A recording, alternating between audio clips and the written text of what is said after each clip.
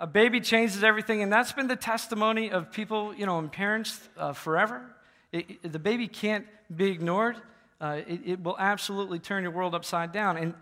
And that was never more true than on the first Christmas when Jesus Christ came into the world. He not only changed the lives of his parents and his immediate family, but he changed the world. And we're going to look at that and continue to look at that over the next, today and on Christmas Eve. I want you to turn once again to the first chapter of Luke. And we're in a very famous passage of Scripture. This is Mary's song, and it begins with verse 46 through verse 55. And Mary said, "My soul glorifies the Lord, and my spirit rejoices in God my Savior, for he has been mindful of the humble state of his servant. From now on, all generations will call me blessed, for the Mighty One has done great things for me. Holy is his name. His mercy extends to those who fear him from generation to generation. He has performed mighty deeds with his arm. He has scattered those who are proud in their inmost thoughts.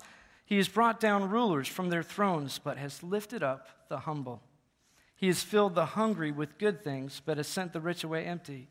He has helped his servant Israel, remembering to be merciful to Abraham and his descendants forever, even as he said to our fathers." Now, this is a very famous passage, and as many of you know, it's referred to often as the Magnificat. Those of you like me from South Carolina are like, a Magnificat, what? Is that something you can hunt? Mary's song is called the Magnificat because, as those of you might remember in your world history, the Greek New Testament was translated into Latin by a guy named Jerome in 384, and this became the authoritative version of the Bible for the Roman Catholic Church. And in the Latin translation, Mary's song begins with these words, "Magnificat anima mea Dominum." Did I get that right? Yeah. So Magnificat is just magnify.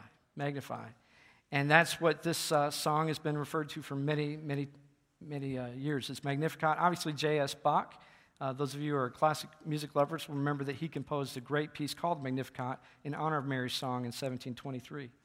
Now, those of you who are used to reading history as prose might kind of stumble when you get to the fact you're reading through Luke 1 and it's just kind of good history and telling you how this all came about, and suddenly you have Mary's song introduced into the text here.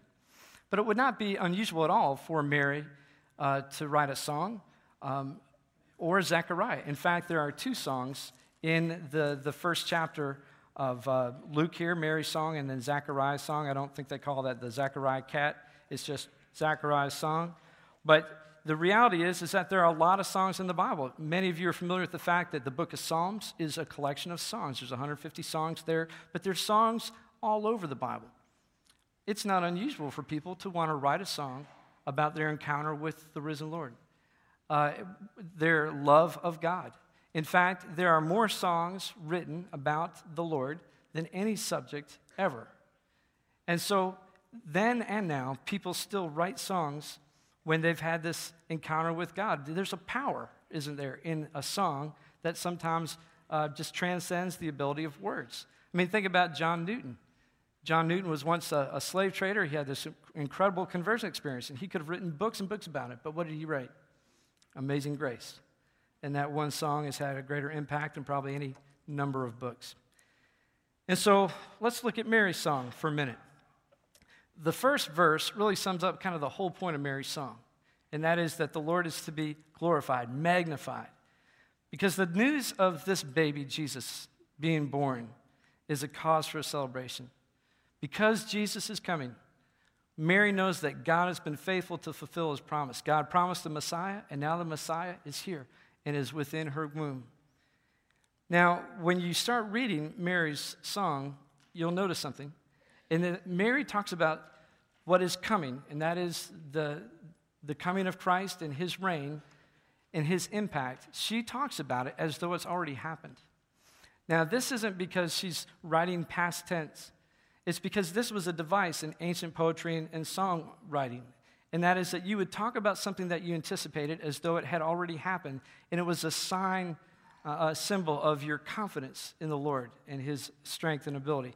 So that's the way she writes, and she writes in a way that clearly says this baby is going to change everything. Listen to some of these verses. His mercy extends to those who fear him from generation to generation. He has performed mighty deeds with his arm. He has scattered those who are proud in their inmost thoughts. He has brought down rulers from their thrones, but has lifted up the humble. He has filled the hungry with good things, but has sent the rich away empty. Did you hear how this baby is going to change everything? He's going to turn the world upside down. He will reverse the status quo. Those who have money, power, and position will no longer be looked upon with great favor and admiration. Instead, the humble will be exalted, and the hungry will be the recipients of all that is good. Now, we have to ask ourselves, is this song of Mary, is it true? It was written some 2,000 years ago. The Gospel of Luke was in circulation 30 to 40 years after the death and resurrection of Christ. So Mary couldn't possibly have, this historical perspective that we have now. So let's reflect upon a little bit what Mary confidently sang about. First of all, Mary said, "From now on, all generations will call me blessed, for the Mighty One has done great things for me." This is a 13, 14-year-old girl writing this. How could she know? But would anybody argue that Mary is a pretty well-known person? Is there anybody here who didn't know about Mary, the mother of Jesus, the Virgin Mary? Do you know that for centuries, the name Mary, or a derivative of Mary based upon the language of any given country, obviously has been the most popular woman's name ever? Mary is revered in churches all over the world, and even people who don't believe in Jesus Christ know who Mary was. It's a phenomenal prediction or prophecy, and obviously it has come true. Next, Mary states that God's mercy extends to those who fear him from generation to generation. Is that accurate? I think it is. What does it mean to fear God? It means to approach God with honor and awe and reverence. So can those who honor God with awe and reverence receive God's mercy? Yes. And what is the mercy of God? It is Christ crucified. It is the Lamb that was slain on our behalf. And there is no merit, no morality, no virtue necessary to receive God's mercy through the cross. One need only call upon the name of the Lord with awe and reverence to receive and be transformed by God's infinite grace in Christ. She says, he has performed mighty deeds with his arm. Yes or no? I would say yes. People all over the world know the stories of Jesus calming the sea, walking on water, raising Lazarus from the dead, feeding the 5,000, healing the lame, and making the blind to see. And of course, obviously, the greatest mighty act has been his resurrection from the dead. Of course, God continues to accomplish amazing feats with his arm, which is what? The church, the body of Christ. More aid is provided, more hospitals are built, more food is distributed, more schools are started, more orphans are cared for in the name of Jesus Christ than by any combination of governments or other organizations. She says he has scattered those who are proud in their inmost thoughts. Remember those Pharisees in the Bible? Remember how they held power and position, and oftentimes they tried to test Christ. Oftentimes they had these incredible attitudes of condemnation or condescension towards Jesus. And even within the text, many times, the writers of the gospel said, and Jesus knew what they were thinking in their inmost thoughts. But Christ frustrated these Pharisees. He frustrated them with his teaching, with the way he lived his life, and of course, he frustrated them and proved them wrong upon his resurrection. And make no mistake, Christ continues to scatter the proud in their inmost thinking. Now, who am I talking about? Well, for one thing, I'm talking about something that's fairly trendy in our country right now, and it's this group called the New Atheists.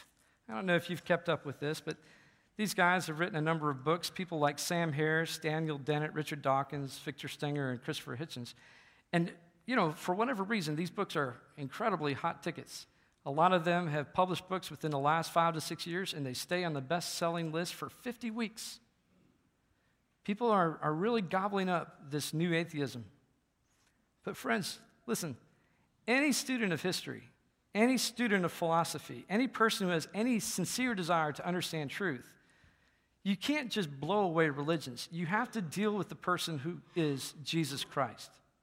And to the fault of these self-proclaimed intellectuals, they don't really want to do this. They don't want to deal with Jesus. They deal with religion.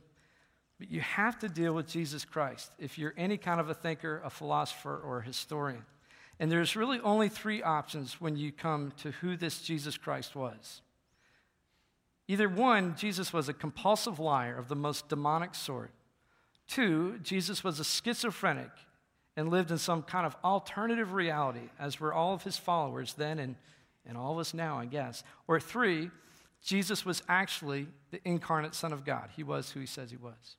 And there are no other options. Now, countless people over the past 2,000 years have set out to disprove these claims about Jesus Christ as the Son of God, that he was crucified and then resurrected on the third day. But inevitably, the greatest thinkers always come to the same end. If you actually consider the evidence that is readily available without bringing to the evidence kind of a predisposition, a predetermination that you won't believe in something supernatural, there is only one plausible conclusion. That is that Jesus did not have any of the markings of a liar. He did not have any of the markings of somebody who is schizophrenic or insane. Which leaves you with only one option, that Jesus was actually who he says that he was the Son of God, that he did rise from the dead on the third day. Now, this is the testimony of countless people, and many of them giants in the intellectual history of intellectuals. Obviously, that's not me. C.S. Lewis was an Oxford professor who he literally set out, he just committed his whole life, at a young age to disprove this Christian myth. And at the age of 30, he just crashed against the rocks of Jesus Christ. Much to his chagrin, he had to confess that Jesus Christ was Lord because that's what the evidence pointed to. Many of you have heard of a man named Josh McDowell. I met Josh about a year ago, delightful guy. Josh spent 700 hours trying to disprove the Christian myth. And he too crashed upon the rocks of evidence because all the evidence, if you actually look at the evidence, points to one conclusion, that Jesus Christ was actually who he said he was. And of course, Josh went on to write a book called More Than a Carpenter. He recently re-released that book. He and his son worked together on that. But in this book, there are so many testimonies of people all over the world, many of whom are just brilliant, who have come to these same conclusions. He references a lot of famous lawyers, and there's a couple, I'm sure you'll recognize all these names, but Simon Greenleaf, who served as the Royal Professor of Law at Harvard, Sir Lionel Lucas, who is considered the greatest litigator ever, who managed to achieve 245 consecutive murder acquittals, and Frank Morrison, another British lawyer, highly esteemed, who set out to refute the evidence of the resurrection. And all three of these came to the same conclusion, as did many, many others. And Lucas really did the best job of articulating it. He said, I say unequivocally that the evidence for the resurrection of Jesus Christ is so overwhelming that it compels acceptance by proof which leaves absolutely no room for doubt. This is a man who had 245 consecutive murder acquittals. He's no dummy. Brooke Foss Westcott, who's a professor at Cambridge University, says it this way: taking all the evidence together, it is not too much to say that there is no historic incident better or more variously supported than the resurrection of Christ. Nothing but the antecedent assumption that it must be false could have suggested the idea of deficiency in the proof of it. Let me translate that for you. In other words, the only way that you can look at the historical evidence and conclude that Christ is not the risen Son of God is to make up in your mind, before you ever approach the evidence, you just have to make up your mind. Evidence doesn't matter. I've already decided that there is no such thing as supernatural. There is no God because I've never seen a God, and because I haven't seen a God, there is no God. That's the only way that you can actually come to the facts, to the evidence, and then make a conclusion other than Christ actually did rise from the dead and he was the Son of God. That's what he's saying. That's not intellectual. That's not even rational to come with those kind of predeterminations when you're trying to discover truth. So people who are proud in their thinking regularly shipwreck upon this one man, the rock, named Jesus Christ. He cannot be ignored, dismissed, or bypassed. And that's what Mary's song foretells. Jesus will scatter the proud. And next, Mary says, he has brought rulers down from their thrones, but has lifted up the humble. How many of you could recall even half of the U.S. presidents? If you just raise your hand. Thank you for that boldness. Good historians out there. A couple of you are in high school. Some of you are in the fifth grade, and we're not smarter than fifth graders. I'm not. So how many of you then, if you could recall U.S. presidents, how many of you could list off rulers of the world's greatest empires, like Egypt, Assyria, Rome, the Turkish Empire, Germany, England, France, Russia, China, Japan, you name it. I mean, my point is this. There have been countless number of rulers who held incredible power. They were just covered up in riches that we can't even fathom. And their influence was massive. So take all of those people that you can remember and think of them individually, and then maybe even take them collectively and just consider this one question. Have any of those rulers, individually or collectively, had the influence of this one poor Jewish carpenter? A man who only lived for 33 years, a man who never held an office, who never wrote a book, who had no power over anybody, who had no wealth, had no position, had no formal education that we know of. He never traveled more than 70 miles from his hometown. He hung out with the outcasts of his society, people who were often condemned. And then he was executed as a criminal. Have any of the rulers of this world, individually or collectively, had the influence of this one poor Jewish carpenter? There was many wonderful historians, maybe many of you are historians, and you'll recognize the name of H.G. Wells. H.G. Wells is one of the most respected historians that we've known, and yet he was not a believer, which makes his testimony even more compelling. This is what he said: I am a historian. I am not a believer, but I must confess as a historian that this penniless preacher from Nazareth is irrevocably the very center of history. Jesus Christ is easily the most dominant figure in all of history. He goes on to say, Christ is the most unique person in history. No man can write a history of the human race without giving first and foremost place to the penniless teacher of Nazareth. I find that to be very compelling. This man changes everything.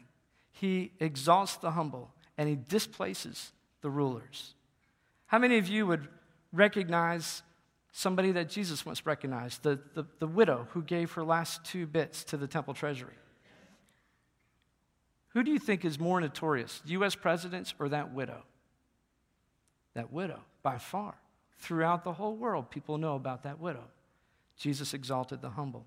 How many people would recognize the name of Peter, a rough and tough fisherman who had no status or prestige within his day, and yet he became the cornerstone of the church?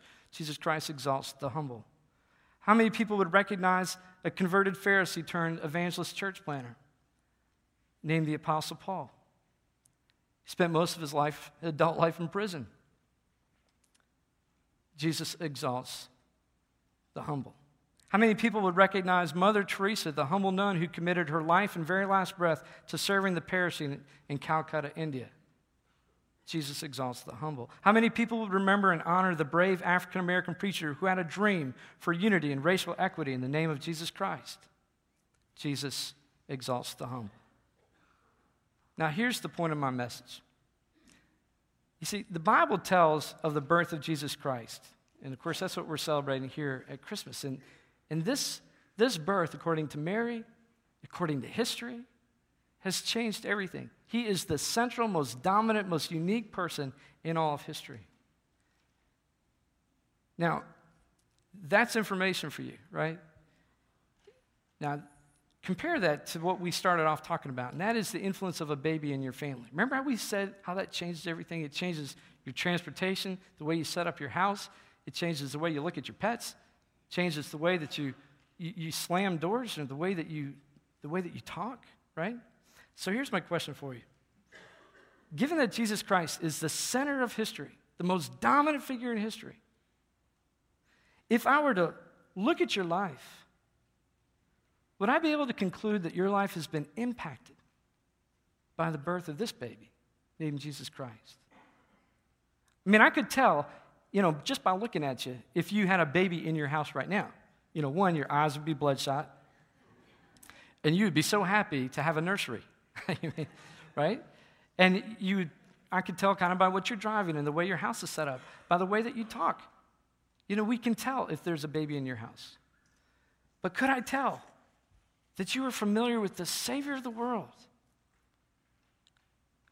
Would I be able to tell that your life has been so impacted that you've adjusted your behavior, your language, your space, your time, your resources, your priorities, just as you would if a newborn baby came into your house? Here's the point. This is so simple, you'll be able to remember it all the way through lunch. C.S. Lewis once said these words. He said, "Christianity, if false, is of no importance, and if true, of infinite importance. The only thing it cannot be is moderately important." Now you must ask yourself, is Christianity true? If it's not, we're wasting our time. But if it is, it cannot be moderately true in your life. Just as a newborn baby does not have a moderate change in your life, it changes everything. If Jesus Christ is the Son of God, and He is the Savior of the world, and the resurrection did actually happen, and then thus consequently the Bible is actually true, that should change everything in your life. And the change I'm talking about is more than a minivan. It's a transformation. In a few days, we'll gather together for Christmas Eve, and I'll conclude this series by really helping to kind of pull back the curtain and help you to see the amazing degree of change that Christ ushered into the world and what that looks like in my life and yours. It's a whole new world. It's a world like Mary described. It's a world where the first are the last and the last are the first. We're a world where we welcome the poor and the outcast, a world where we forgive, a world where we pray for our enemies and we even love our enemies. It's a world where we learn to trust God no matter the circumstances. It's a world where we exercise generosity. It's a world where we live to give it away. And this whole world depends upon this one man who was born as a baby to Mary and Joseph. Now, if you've never met this man, Jesus, I invite you to simply open your Bible and read about the center of history.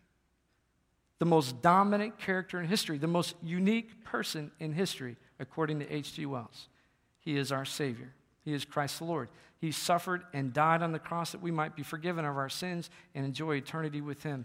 And look, He's not dead. All the people in this room are testimony to the fact that He is alive.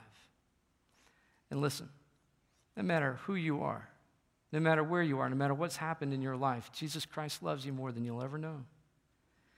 And so I implore you, pray to receive Christ as your Lord and Savior if you have not done so. I call you to come forward today. At the end of our service, there'll be pastors in the front, those to greet you and pray with you, but just yield to the truth. The evidence is overwhelming. Christmas is coming, and the baby changes everything. Let's pray.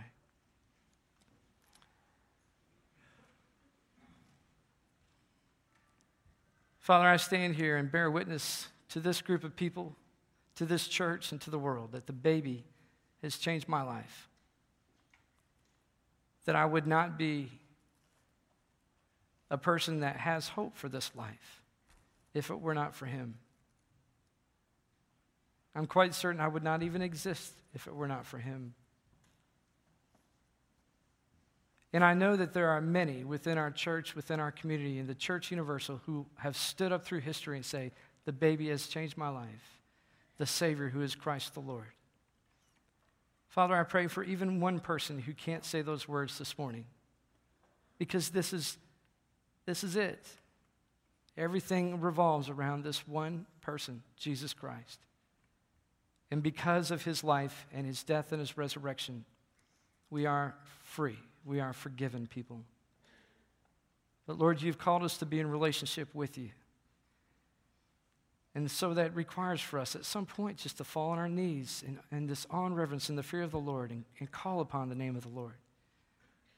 And I pray this morning that each and every person within the sound of my voice will yield to the truth that is so woven into their heart that it resonates within them as the Holy Spirit brings conviction.